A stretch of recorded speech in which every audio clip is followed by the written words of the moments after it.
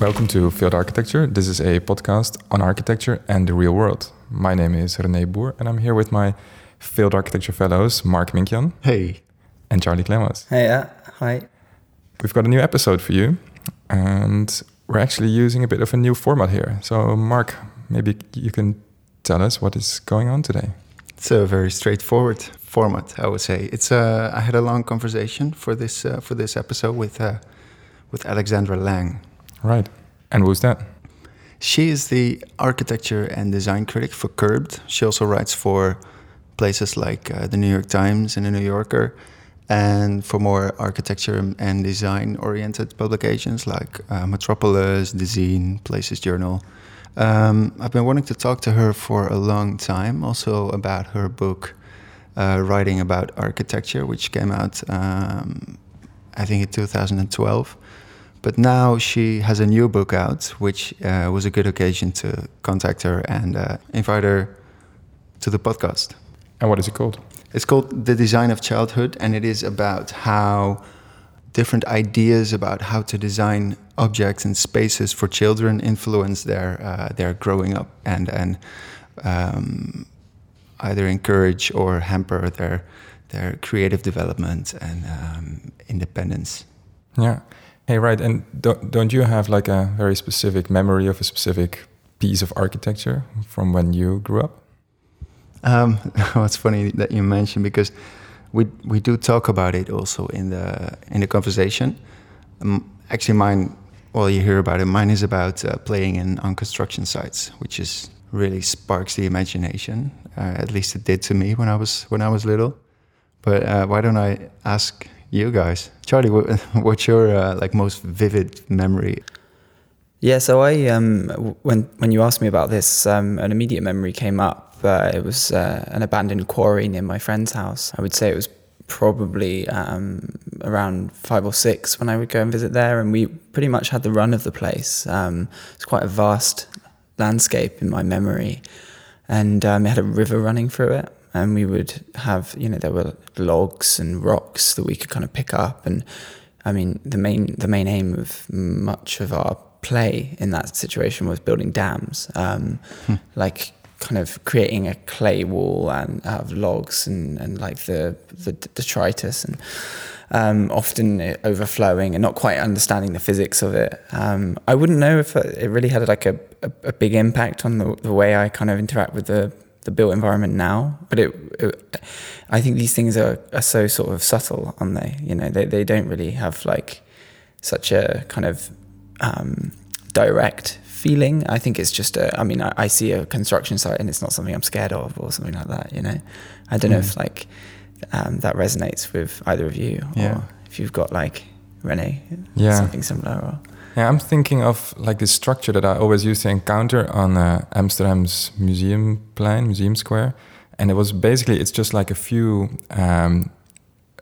steel slabs, and it has like this very eerie sound and light installation. And I always used to be fascinated by it as a kid, but also a bit scared. And only later I learned it was actually a World War II memorial, the Ravensbrück Memorial for women and the kids who died in that camp. But it's interesting how you first, as a kid, you learn about it, or you see the space and experience it, and only 5 or 10 years later, you start to understand what the meaning of it is. There's quite a dreamlike quality to it, isn't there? Yeah, totally. Yeah, for sure. So maybe we should just start the episode. Or is there anything else that you want to mention, Mark? Well, yeah, maybe it's good to mention the show notes, because there are quite a few articles and books and things that we refer to in the conversation. Right. And if you look at the show notes in your podcast app or on our website, then you can find the links to the things that we're talking about. Great. Let's start the episode. Yeah.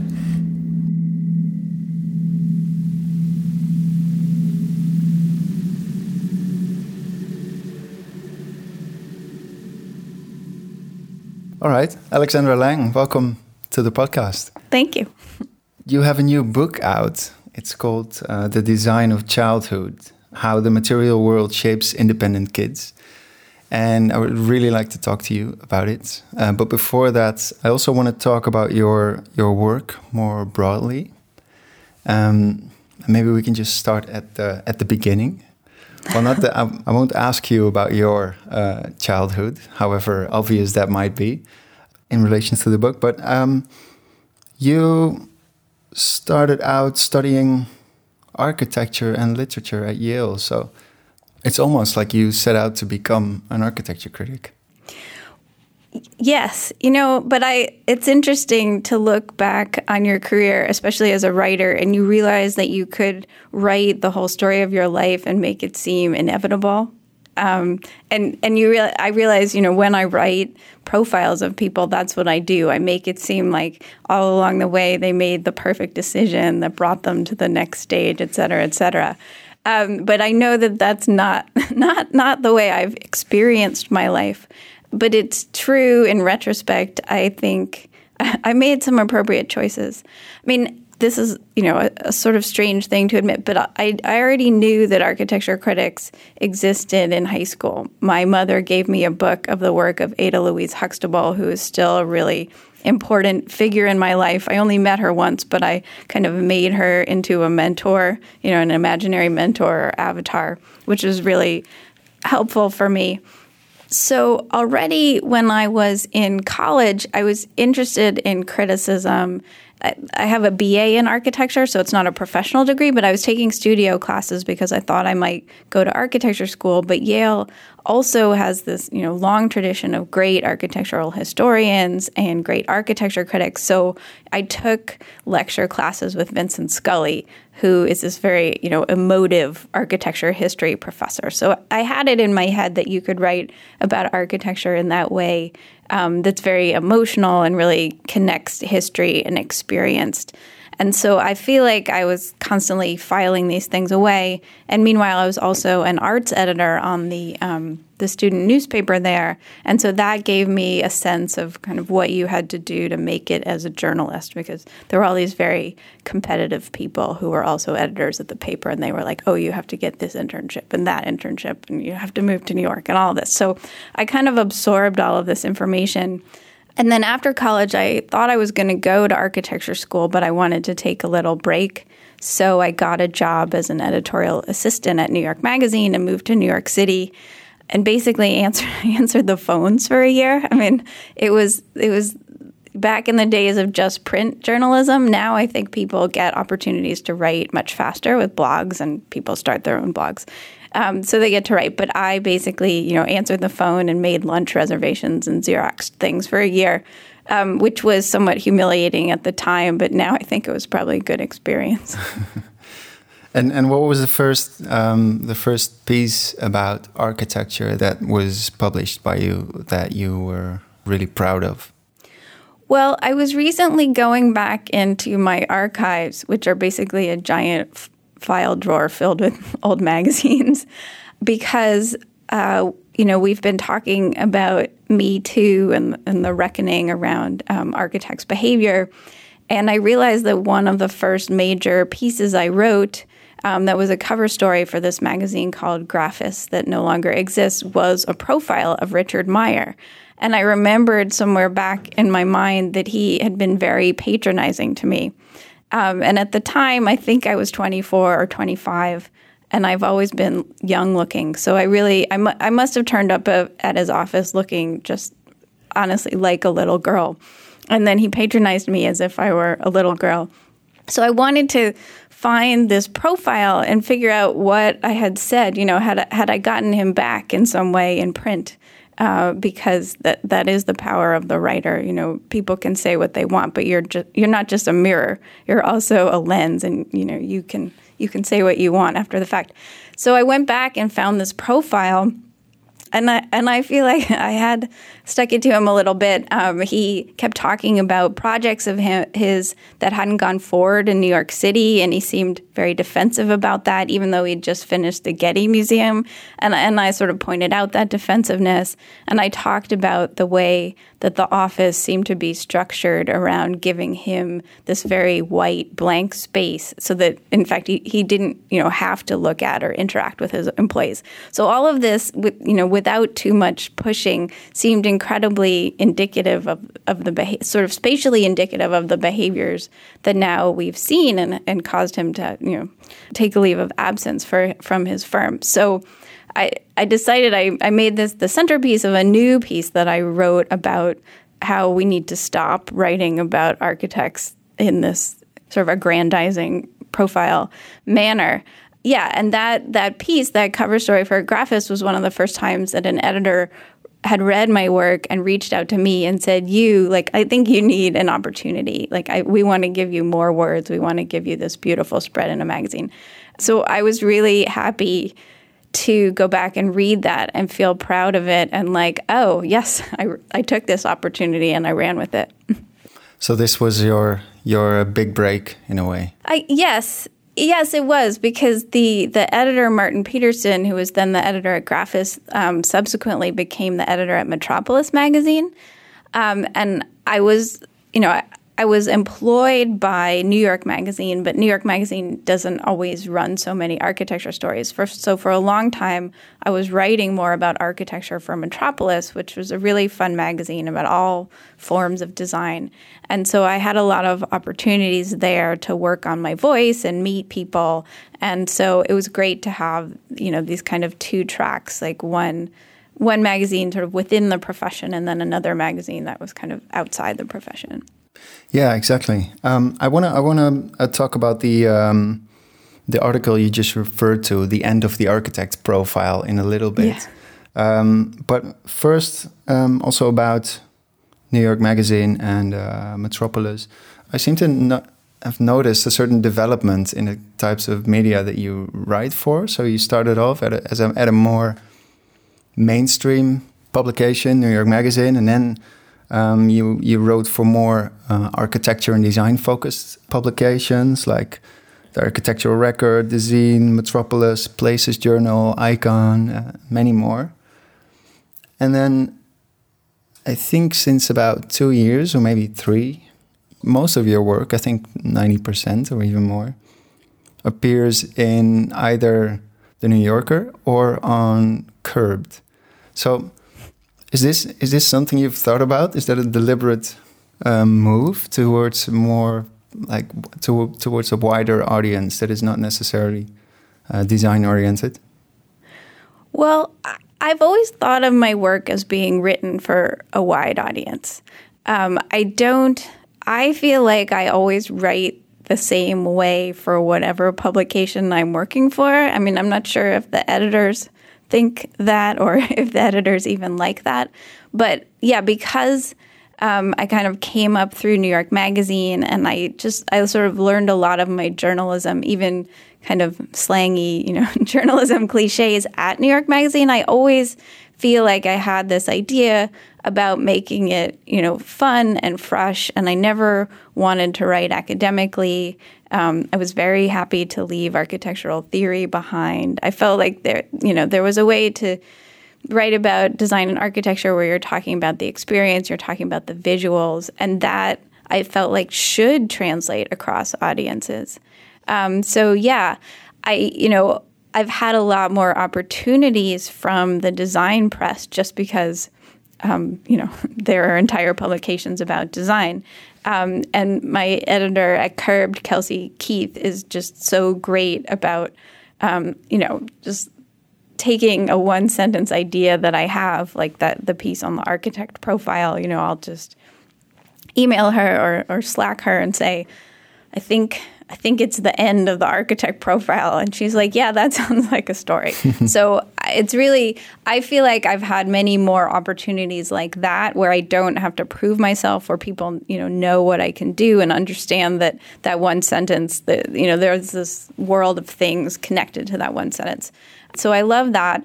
And then I have found a very sympathetic editor at The New Yorker, primarily at the culture desk, sort of the online culture website, Michael Agger at The New Yorker. And he also, I feel like, believes that I can pull it off, believes that when I say, oh, I should write a profile of Susan Kare, who designed the Mac icons, Like that's a good story. And that story actually did really well for them. Everyone was like, whoa, this woman designed the Mac icon. So it's great. And what I want always is for, more people to understand how design is affecting their lives. I think that's really why most of us are doing this. And you can bring in history and you can bring in all sorts of other things. And so, I wouldn't feel right if I didn't have any mainstream media sort of in my list of clips, because I see myself as somebody who writes about design and architecture, but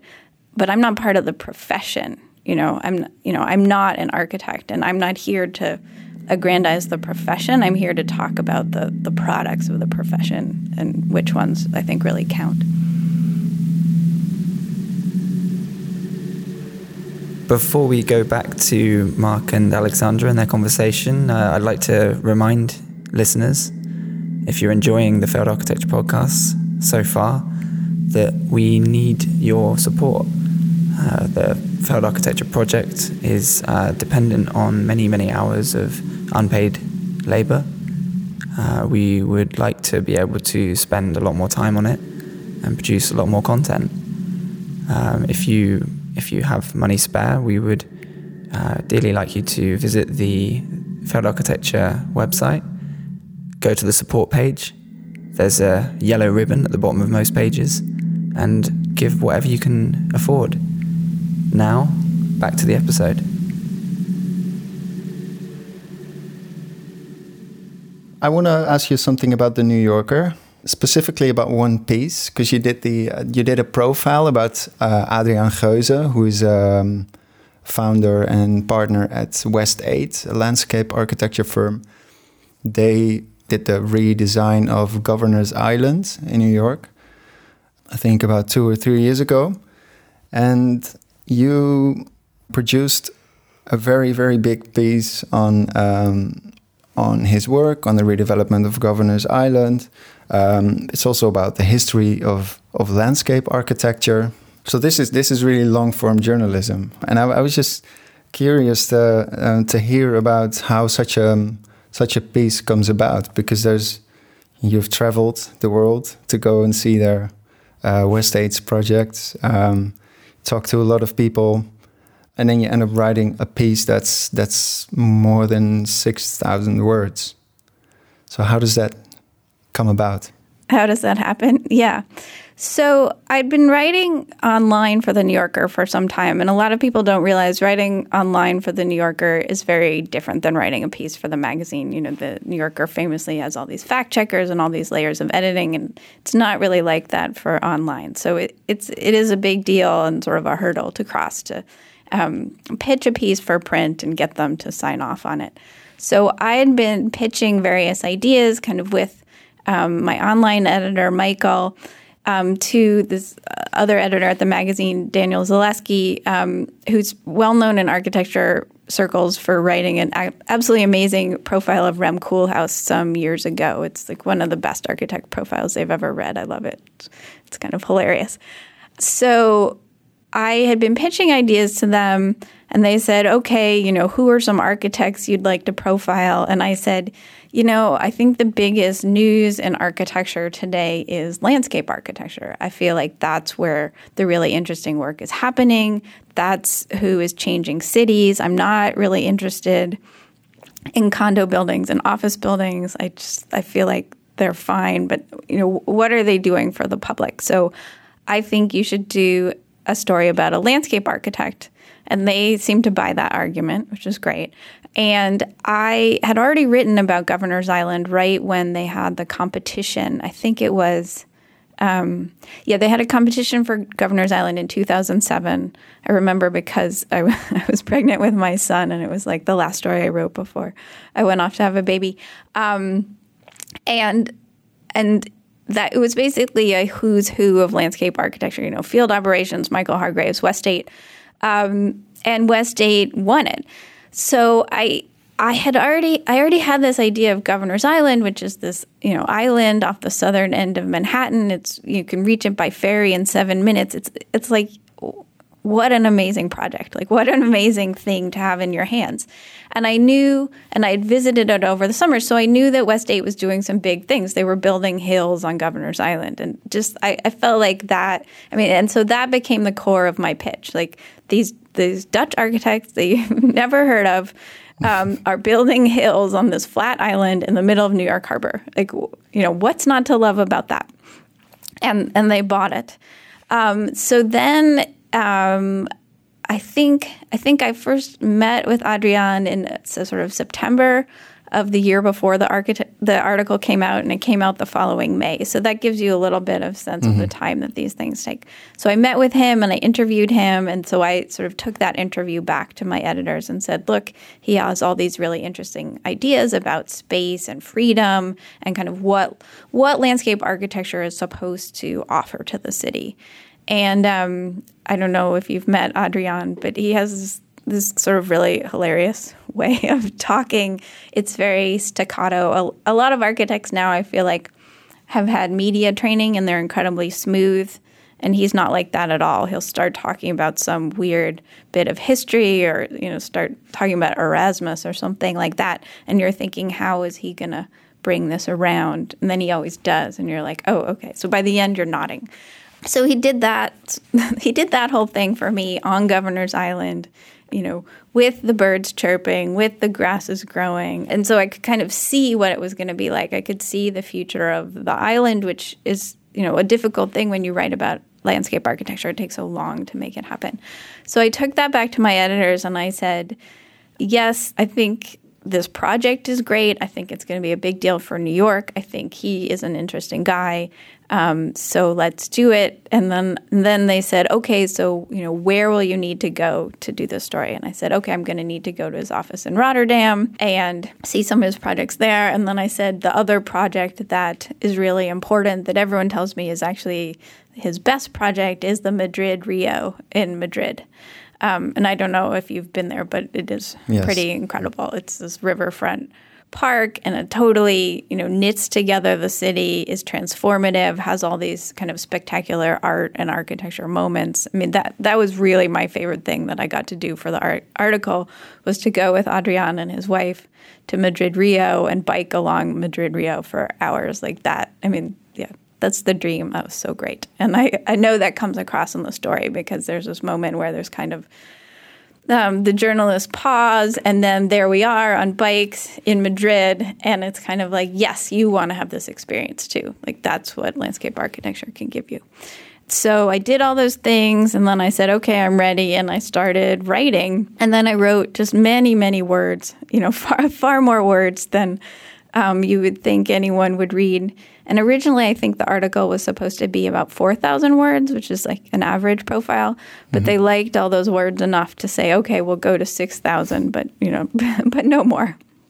And so then, there's a long process of revision and all of that. But that really wasn't that bad. I have been writing for a long time, and I know how to structure an article. So even though I was terrified in my heart, just because it is a big deal for a journalist to have a story in the New Yorker, I feel like the process was relatively smooth in the sense that nobody ever made me cry internally or anything like that.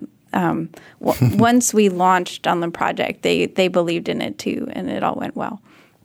Right, yeah, because one of the podcasts that I listen to a lot is long form, and there's a lot of people are being interviewed who also write for the New Yorker, and I had the impression that the New Yorker does very heavy editing. Yeah, they do, but I guess to me, I didn't feel, manhandled or whatever you want to call it. I felt like they stuck with my organization, and it still sounded like me. And, they would say, go back for a better quote, or do you have a better quote, and things like that. But I didn't feel like they took it over. I definitely, when I was writing for New York Magazine and I was younger, there were definitely times when the piece that was published was not the one I turned in. And I felt sort of ashamed by that, that I had failed. And also sometimes I didn't agree with the choices that the editors made, but I didn't feel like I was in a position to object. I actually wrote a piece for the New York Times magazine T, like their design magazine a few years ago, and the lead on it, the opening paragraphs were rewritten heavily by the editor, and I don't like them. And I probably shouldn't say this out loud, but I don't care because it's not a lead that I ever would have written. It's about Philip Johnson and what a splash the glass house made. I do remember it because I felt like the bottom 2/3 of the article were my article and what I wanted to say. But I think part of what I didn't like about it is I like the work to speak for itself, both my work and the work of the designer that I'm talking about. And I don't like having to kind of pump it up with all these words like best or most incredible or, made a splash. And I feel like there are these kind of cue words that are supposed to tell the audience that something's important.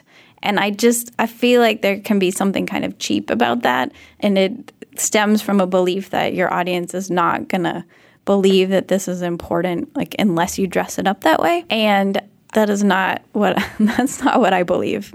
I don't think you need to pump up Philip Johnson's glass house. No, no, I agree. Let's go back to the Adriaan Geuze piece for the New Yorker, and then to a piece that you wrote just recently for Curbed that I already mentioned, The End of the Architect Profile, in which you argue that we should end the myth of the solitary design genius. And in this piece, you also say that you struggled with the ambivalence towards the form of the architect profile when you did the piece on Adriaan Geuze on Governor's Island. Could you say something about that struggle? Sure. Yes. No, I understand there's an internal contradiction there. Yeah, well, the way that a magazine like The New Yorker talks about architecture is almost always in the form of a profile. They used to, for a long time, they had an architecture critic. Louis Mumford, whose work I admire very much, was their first architecture critic. Paul Goldberger did it for many years. And so in those stories, the critic could talk about a work and sort of, the man, because it's mostly a man, didn't have to be the primary mover in those pieces. But now they don't have an architecture critic for the print magazine. And so the way that architecture appears is in the form of a profile. And there are obviously different ways to do a profile. Some of them are more focused on the person, and some of them are more focused on the work. And as I said in that article, there was recently a profile by Ian Parker of Thomas Heatherwick, in which Heatherwick sort of doesn't appear as often as he might. And I think that's a great example of how to do a critical profile. I, as a first-time profile writer for The New Yorker, would not have felt confident enough to do that, I have to say. But I know when I was writing my profile, yes, it's about Adriaan, yes, it's about West 8, but I tried to frame it in such a way so that I made the point that I kind of started the whole process with, that landscape architecture was important and that there were other people also doing this excellent landscape architecture that was transforming cities. And, I'm not sure if that completely comes across because, yes, it is still a profile of one man. But that's what I had to tell myself because, The New Yorker had never really written about landscape architecture at all, and that seemed to be a shame. And so it seemed worthwhile. But yeah, no, since I wrote that piece, I keep thinking, does that mean I can never write an architect profile? Or I feel like I could still write about somebody's work or the work of a firm, but I would really want to make it about the work. In an issue a couple of weeks ago of The New Yorker, Zadie Smith wrote about a photographer. And she clearly, I can't remember the photographer's name right now, and she clearly interviewed the photographer and spent time with her and talks a little bit about her family. But mostly it's Zadie Smith talking really eloquently and interestingly and with all of her skills about the work.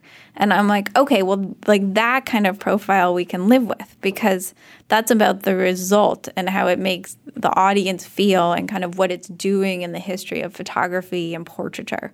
So it's not no profiles. It's it's where is the emphasis on the profile and taking it off the individual and their personal life and whether they're good looking and all of this other stuff. Yeah, so it's less of this personality cult. Right. It's not treating the architect as if they also have to be a movie star, because they don't. I mean, we know they don't, because all the architects that we actually know aren't like movie stars. No. So, it's just this like 0.05% of architects who can deliver that. And why do they get to be the famous ones? Like, why are they the ones that are rewarded?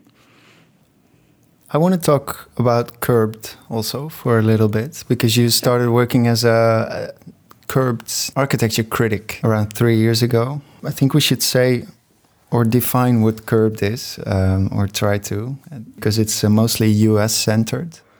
I mean, the articles reach me or reach us here in Europe as well, but it's mostly US-centered. Their tagline is "Love where you live and improve it all the time." It publishes about homes, about furniture, about real estate. There's also these $1 million villa like listings on there, but it's also about urban issues and about architecture. Where do you see Curbed in the media landscape? Well, Curbed started quite a while ago as mostly a real estate website, but it opened branches in different cities.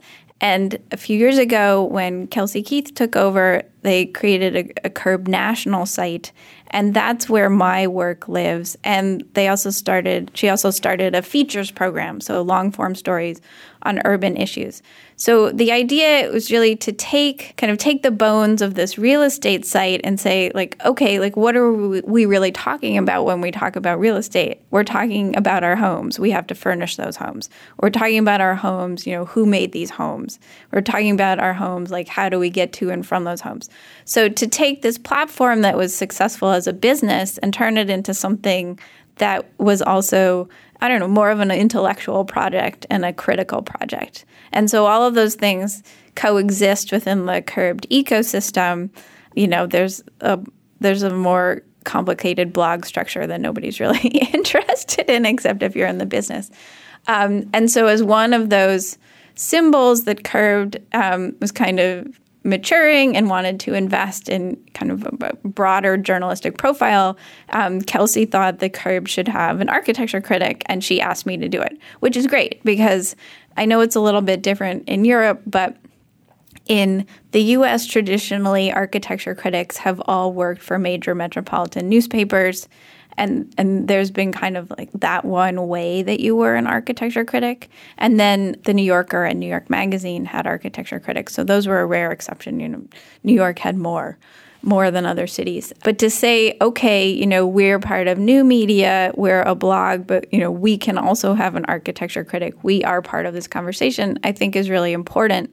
And what I love about it is just I have so much freedom, sometimes too much freedom, but I don't have to limit myself to one city. I recently wrote a piece about the Obama Center in Chicago just because, I read all the same architecture media as everyone else, and I just kept seeing the same renderings and seeing the same photos, and I was like, what is going on with this? And because I write for a national website, I can say, okay, I'm going to write about something in Chicago. And that's great because, sometimes New York City architecture is really dominated by condos and new office buildings, and I don't particularly want to write about every single one of those. Yeah, because at Curbed, you write about a wide range of topics. I mean, you write about exhibitions, about new buildings, about old buildings worth preserving, about book design, about scissors. Do you feel like you have some sort of an agenda at Curbed? Do I have an agenda? I mean, it's funny when you list all those things because sometimes I think that maybe I could do more good if I were more focused, but I feel like that, in some way, lack of focus is just a reflection of my mind. I get bored very easily, and I am actually interested in everything from scissors to presidential libraries to, urban planning. So I think I would feel very stale if I kind of kept on the same topic. So I appreciate having editors and a website that covers things at all of those scales so that it makes sense in some way for me to write about all these different things. I mean, I do think I have an agenda. Sometimes I know that my work isn't overtly political, but I think that in general it has a soft politics about architecture and design needing to be accessible to the greatest number.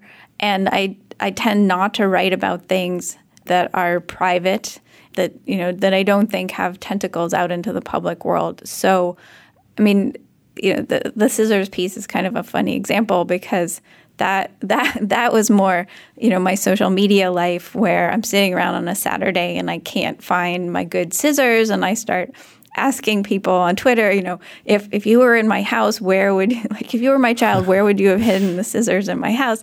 And then people write back and they're like, oh, the scissors, my mother always kept her scissors XYZ. And I'm like, oh, there's actually something here, kind of a truth about how we live in our homes about scissors. And so then I'll write about scissors because it's not just the object, it's actually about how we live.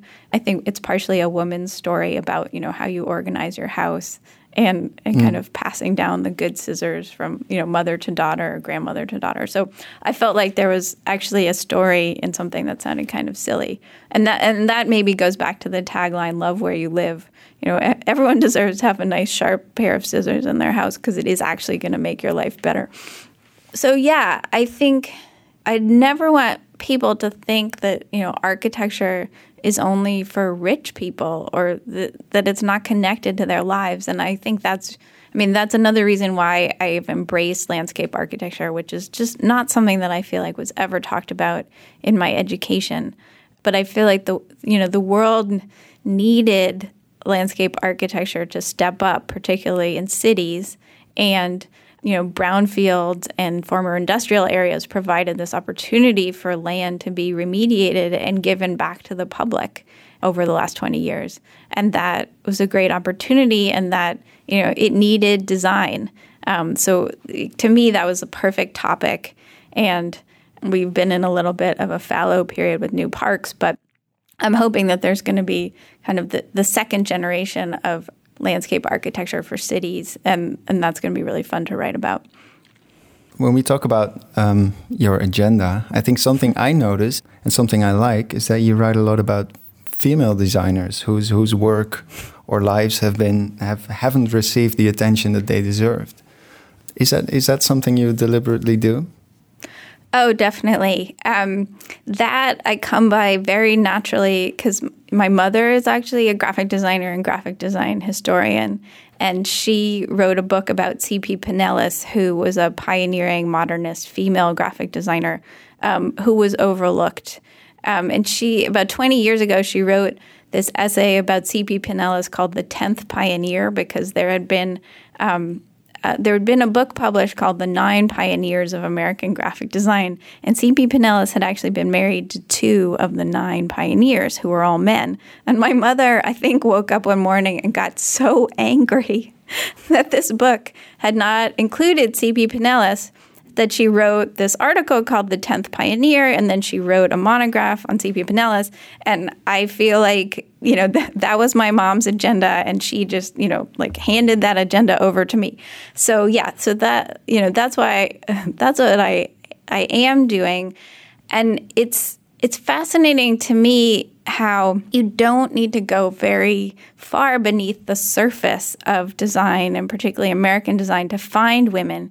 You just have to kind of, in some cases, define success a little differently, and also say, as in the recent case of something like the Union Carbide building, which is Skidmore, Owings & Merrill building that's usually attributed to Gordon Bunshaft, but the chief designer on his team was this woman, Natalie DeBlois.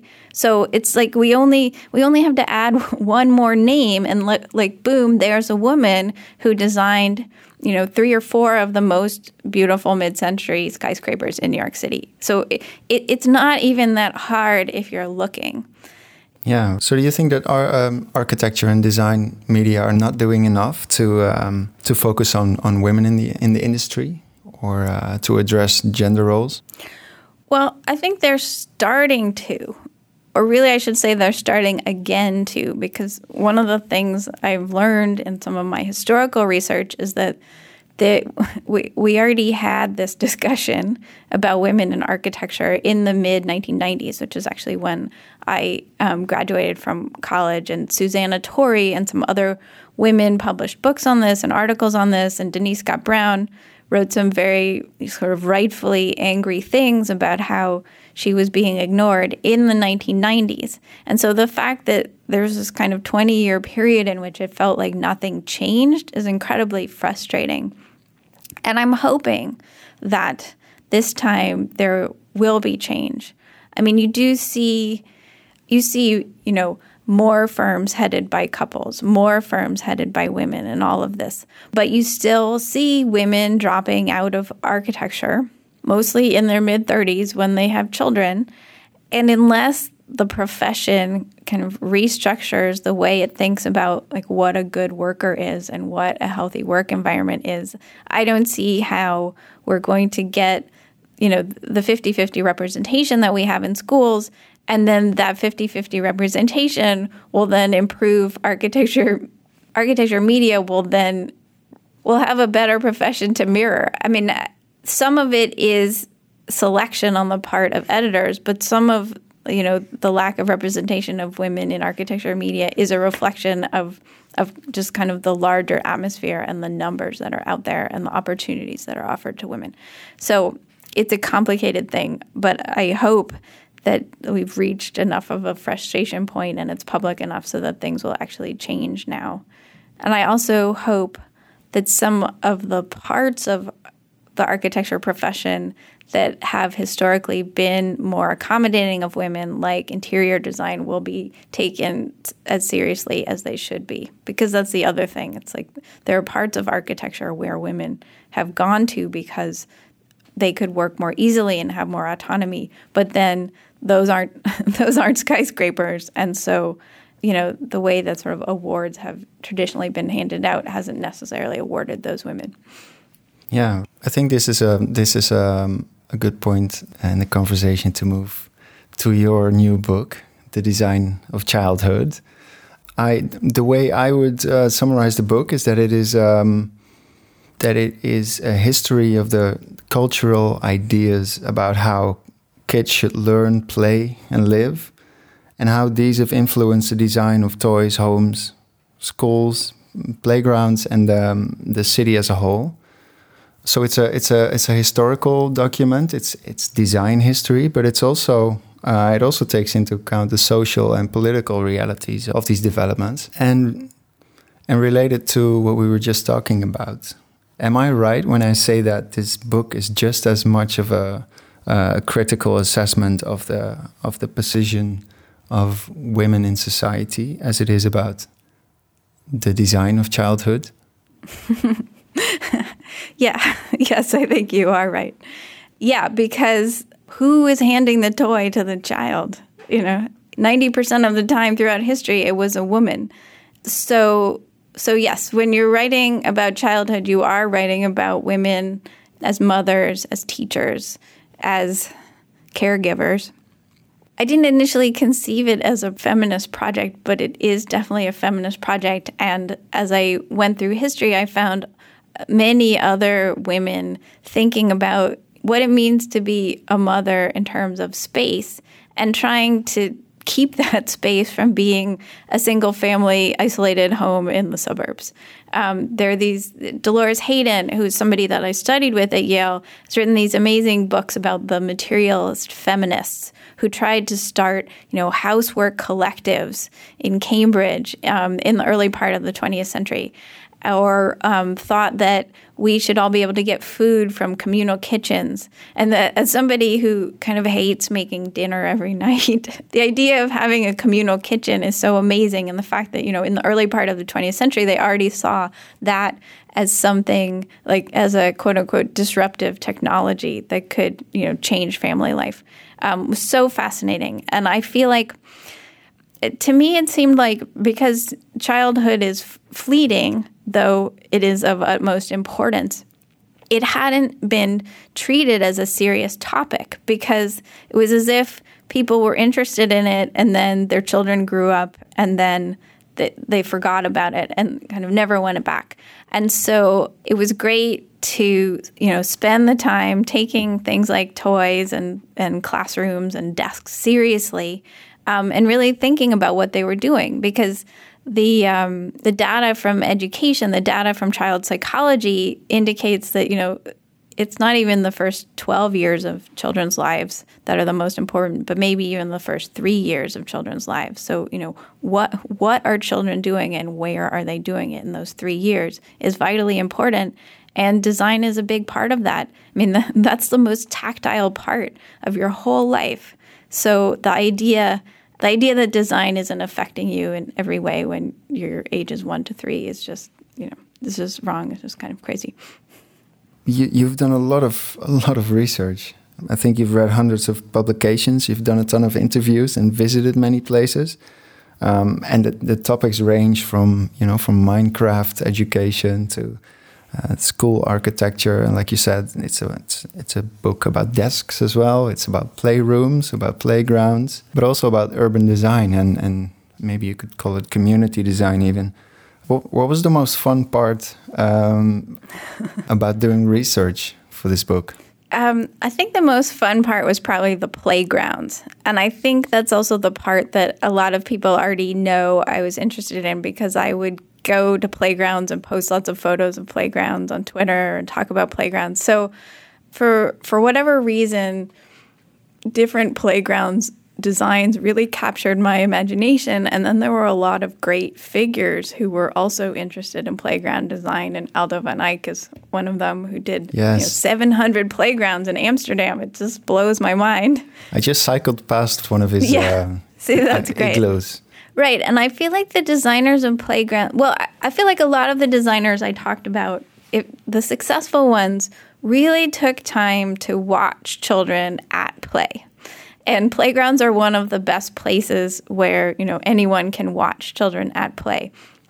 And watching children play is incredibly joyful, and you get to be outside and you see them, using their bodies and playing pretend and all of this.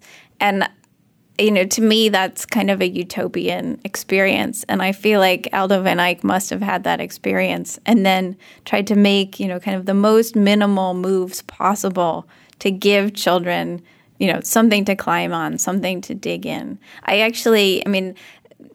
As you know, like his playgrounds in Amsterdam, each one is different, but he had this kind of kit of parts of concrete toadstools and climbing frames and igloos that he invented. And I have this vision in my mind to do kind of an animated short documentary called Aldo and the 700 Playgrounds, in which you could actually kind of animate him arranging and rearranging these elements on the different sites for 10 different playgrounds, because I feel like in my head I could already kind of see him doing that. I mean, when I really like a designer, I make up a little fiction for myself and kind of mind meld. So I can see this in my head, and I feel like I want other people to see it just to kind of understand the design process and how you could possibly make 700 playgrounds, and I think that would be really beautiful. I also had this amazing experience of going to see this Isamu Noguchi playground in Sapporo in Japan, Moranuma, that really felt to me like it was at the ends of the earth. It was quite a journey to get there. And then there happened to be nobody else there that day. So I had to play in the playground by myself. And that was just that was a really interesting experience about, trying to put myself back in a child's shoes and just think about how the different elements made you feel and like kind of what they did to your body. And I hope my book convinces more people to go there. It is really popular in the summer. I just didn't happen to be there in the summer. I don't know. The playgrounds gave me a lot of joy. I think personally for me, it's also the part of the book that speaks to the imagination most, probably. Also because, you'd start thinking of your own experiences. I think my best memories were about playing on construction sites, because there are these unscripted spaces where you can just, there's a lot of room for imagination, and well, they're off limits, but they're great spaces to play. And I remember, because you also write about adventure playgrounds and junk playgrounds in a kind of genealogy of playgrounds, starting from just piles of sand to playgrounds about a century ago, which we today would describe as fucking dangerous. Yes. Right? And then yeah, totally. There are these with very high installations and moving parts, and an interesting amount of risk designed in. And then there's these post-war junk playgrounds and adventure playgrounds, which are more about anarchy and freedom for kids to create their own space. And then everything goes downhill from the 80s, right? Yes, yeah. The 80s were a dark time, at least in the U.S., I think, for children's freedom. And that was one of the interesting things about the book was, I wrote it after I had children. And so it was in some ways sparked by my own children and my experience as a mother. But I ended up learning a lot about my experience as a child, kind of gaining this historical and cultural context from my experience as a child, because I grew up in the 1970s. And so I thought of that as quote unquote normal.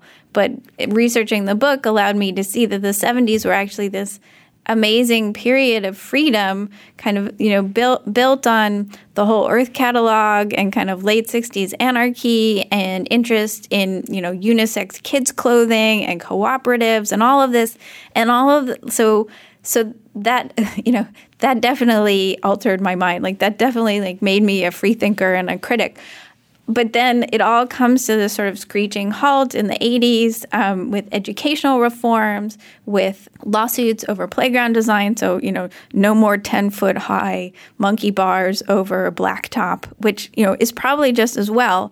But of course, the reaction is always, kind of more violent than it needs to be. Like things are dialed back further than they need to be. And I do feel like now, hopefully, we're coming out of that kind of 1980s retrenchment now and beginning to see that we've gone too far and taken too much freedom away from children.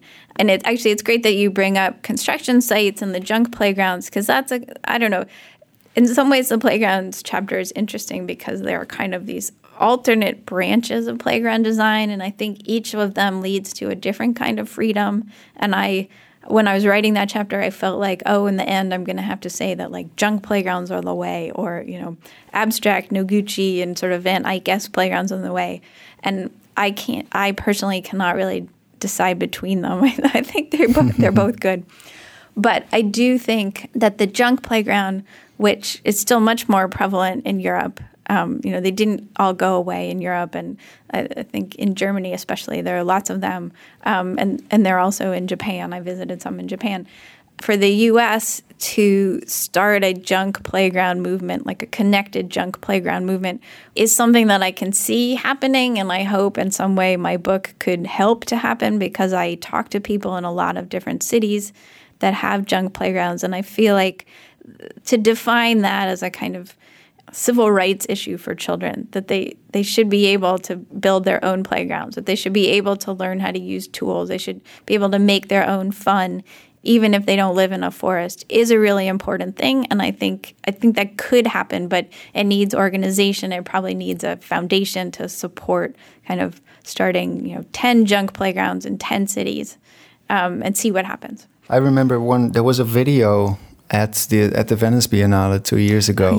Yeah. From, I think it was done by Assemble, made by Assemble. Yeah. Assemble I've talked to Assemble. They're very interested in this topic, and they built an adventure playground in Glasgow, the Baltic Street Adventure Playground, as part of one of their art experiences, which is interesting in and of itself, that the junk playground becomes part of an art and architecture practice. Exactly. Yeah, it was mesmerizing to watch this video. I think they recorded also in several junk playgrounds in Europe, but also one in Japan, and it was the only thing in the Venice Biennale that I gave my full attention. I just couldn't walk away from it. And my feeling is after reading the playground chapter is that maybe the biggest challenge is also for, I don't know, for parents, for planners, and for other citizens to overcome a certain fear of risk when it comes to creating spaces for children. Do you agree? Yes. No, absolutely. I talk a little bit about the sort of research in child psychology that talks about how children need to be exposed to risk to learn how to deal with it. If they're never exposed to risk, I mean, there are actually physical consequences. Like they don't learn how to climb up steps that aren't regular or to climb across monkey bars. But also psychologically, they don't. It's like they don't learn the skills to say, okay, I am going to do this. I'm not going to do that, like because they've never been exposed to anything that might actually be dangerous. And the other part of that is that playgrounds quickly become boring, and then kids don't want to use them. And what do? They stay inside and play video games, which are always exciting. And in the U.S., we have this tremendous problem of child obesity, and that is the direct result of children having fewer places that they want to play, as well as fewer opportunities to play. And so that's when not only playground design, but also urban planning kind of come into the mix.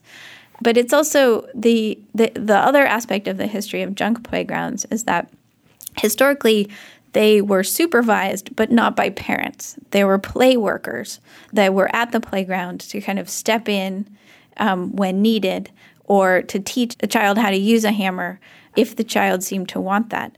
But the relationship of the play worker to the child it's different than a parent, and it's different than a teacher. And it's much more about giving the child space, but staying aware so that you can swoop in if needed.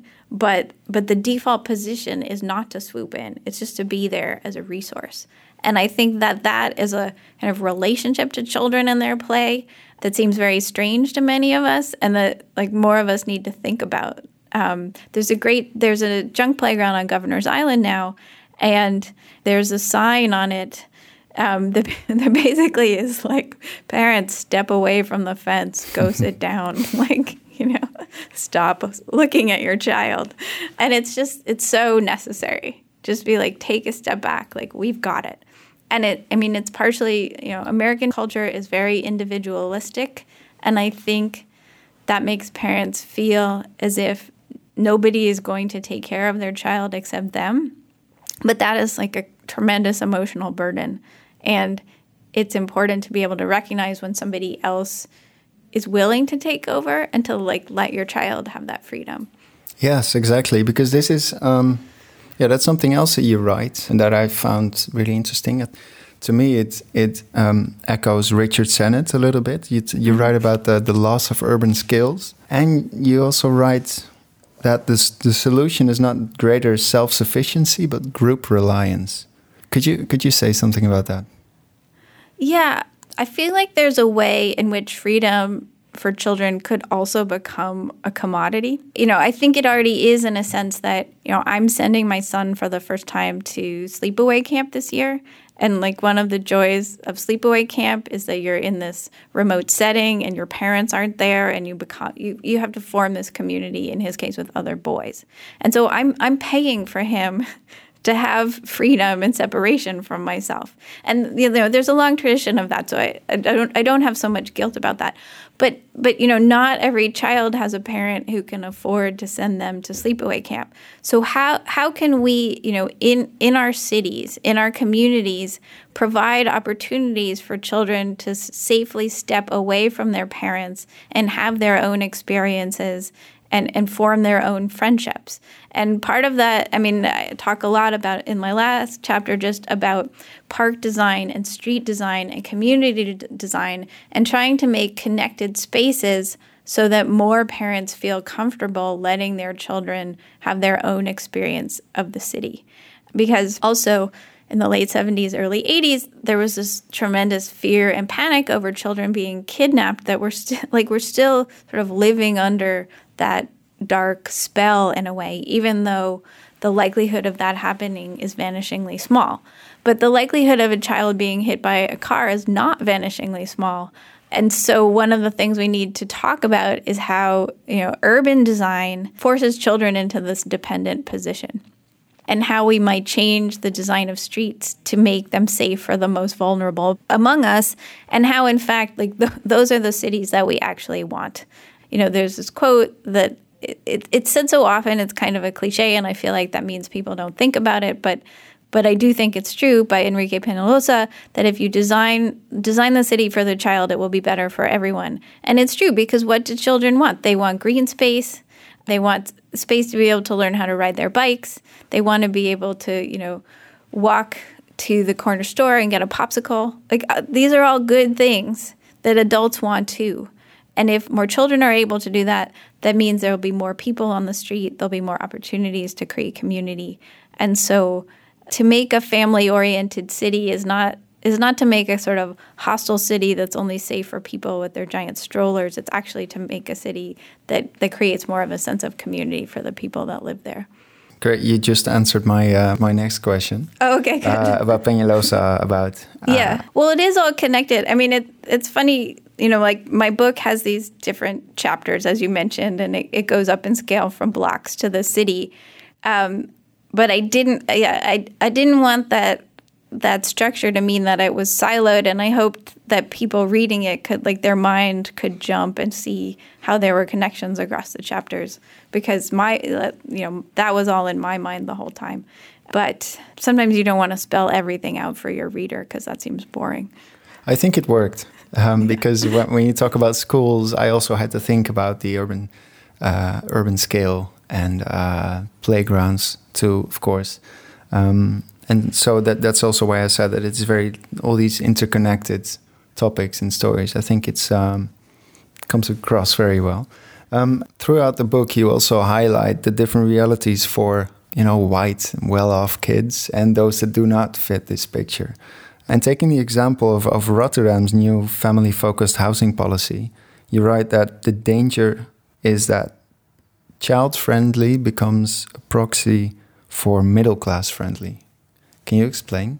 Yeah, that was really interesting, because I was doing my research and I was trying to find, cities that had actually put in place child-friendly or family-friendly planning policies.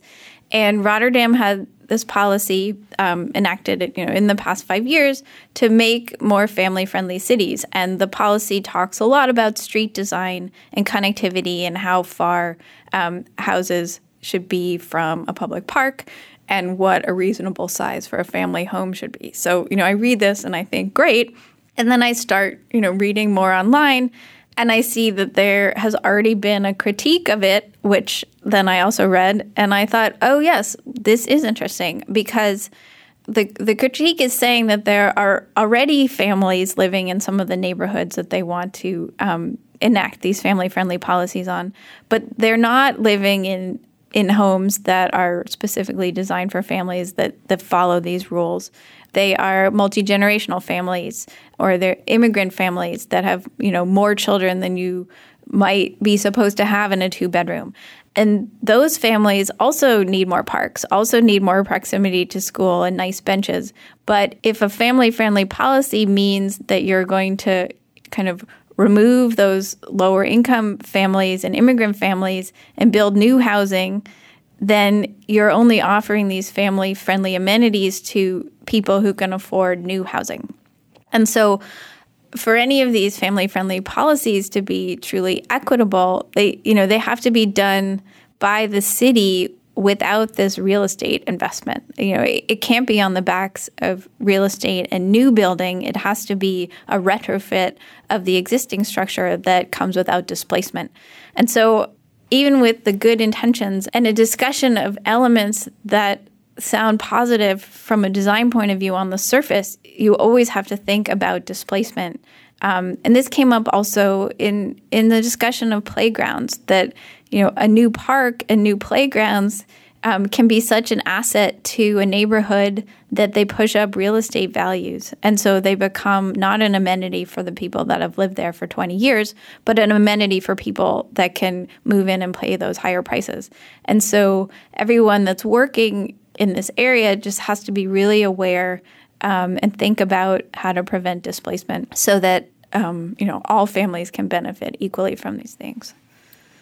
Something else that I thought is that, and after reading the book, do you think that another challenge of our time is that we have to make a transition from the era of stuff to the era of sharing?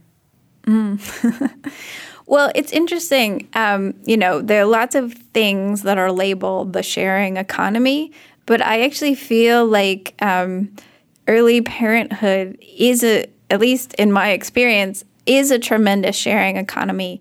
I mean, you go through stuff so quickly. It was stuff that kind of sparked me to write this book. Like, what is all this stuff coming into my house?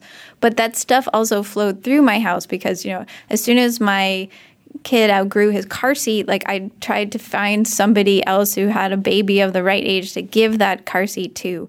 My neighborhood has a listserv in which people sold, a bag full of princess costumes for those 2 years where your daughter really, really needs to be a princess. And then, when those 2 years are over in your house, you can sell them to the next person. You can give them to the next person.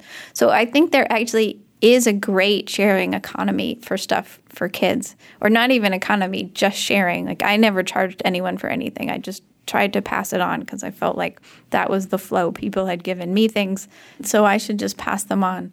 But I do think that, back to playgrounds, the American suburban model is for everyone to have their own climbing structure in their backyard, sort of negating the need for a public playground, but also meaning that most kids are playing with 1 to 2 friends at a time. But it's fairly obvious that everyone doesn't need to have a climbing structure. It's much better for the neighborhood to be focused around a park that has climbing structures of various sizes so that the family doesn't need to kind of size up when their children grow up. So the idea that I, as a middle-class parent, don't need to own everything for myself, but should pay my taxes so that I have shared amenities with my neighbors and things that are open for everyone to use is really important. And I think this comes up a lot also in terms of public education. That if you have means, you should pay into the collective system so that everyone's children can benefit, not just your own children. Yeah, that's also something I was slightly aiming at when I talked about sharing. It's about creating a certain commons, but it's also about maybe sharing domestic labor, about leisure, about space, basically. Yeah. I mean, I would love it. I don't talk so much about the communal kitchens, but the idea of the communal kitchen is so powerful. I think about it all the time. Why are we all making dinner in our houses every night? I mean, takeout takes part of that away, but it's not the same thing as those women were talking about. That was, paying in with your labor, cooking once a week, but knowing that there would be, fresh food for families every night of the week. And obviously there are some places that have it. In the U.S., there is a growing co-housing movement, which some of the co-housing communities do have communal kitchens. But again, it's like how many people benefit from that. And I guess one of the things that struck home for me in doing my research is just how many of these problems, we've been trying to solve for 100 years and we still haven't solved them. I've found the history of childhood to be incredibly cyclical. And sometimes I think people just really don't pay attention to history. I mean, education reformers today just constantly say, oh, the classroom hasn't changed in the past 100 years. And I feel like, okay, now I have a whole chapter in my book and say, look at all these changes in the classroom. You're just ignoring them to make your rhetorical point so that venture capitalists will give you money. I mean, and, what's the point of that? Who benefits from that? Yeah. If you say that many of these things are cyclical, and you were actually quite positive about many things from the 70s. So Are you optimistic right now? I am optimistic. Even in the 3 years since I've been working on the book, I've seen more and more other people and other organizations take up, the quote from Enrique Peñalosa, new adventure playgrounds being started in different cities. I feel like these topics are very much on the minds of smart people in America today, and that talking about children isn't thought to be minor in the same way that it, might have been 10 or 20 years ago. And so I guess I'm hopeful that, I'm always hopeful when I write a piece of criticism that my work can be used by those people who are activists, who are on the ground to say, look, this is what we've been talking about. There is a historical basis for this, and kind of use that as a wedge to make policy changes, to make design changes in cities. I feel like often the helpful thing that a critic can do is kind of give people a piece of journalism to point to and say, kind of, look, I'm not crazy. It's in the paper. It's on this blog. And I feel like there are probably, 1,000 different streams in my book that it could be helpful towards, classrooms being one of them, junk playgrounds being another, street redesigns being another. And so, if I have a hope for the book, it would be that other people would take it up and find it to be useful for their causes. It's like I'm a writer and not an activist, but I want to help. I want to help the activists. Yeah, well, I think you've provided a great resource for positive future developments for children and for cities as a whole. So now the book is out, and you're probably going on a book tour and doing all these things that come with having a new book. What's going to be your next project? I'm not sure yet, but I will say that another feminist project that I'm interested in, based on my love of Merimekko, the Finnish company, is to write something about women and reform dress, and particularly the use of pockets. Because again, it goes back to freedom. A lot of women's clothing didn't have pockets, which meant that they had to carry bags, or they had to have, or boxes or other things. And it was kind of a technological advancement when women got pockets in their clothing. And so I'm interested in clothes for different professions and different actions that have included pockets, and how that gave women freedom at different points in the 20th century. That's great. I'm looking forward to that. It reminds me of the girl that you write about in the Lego advertisement. Yes. In the overalls. Yeah, I love that little girl. Yeah, in the 1970s ad with her dungarees and her braids, and that is exactly what I looked like. I was a total tomboy. I always wore pants, mostly overalls, and so when I see that little girl and I see how different she looks than like the way we portray little girls now, I think, okay, that was a moment, and we need to get back to something closer to that. Alexandra Lange, thank you for being on the podcast. Thanks so much for having me.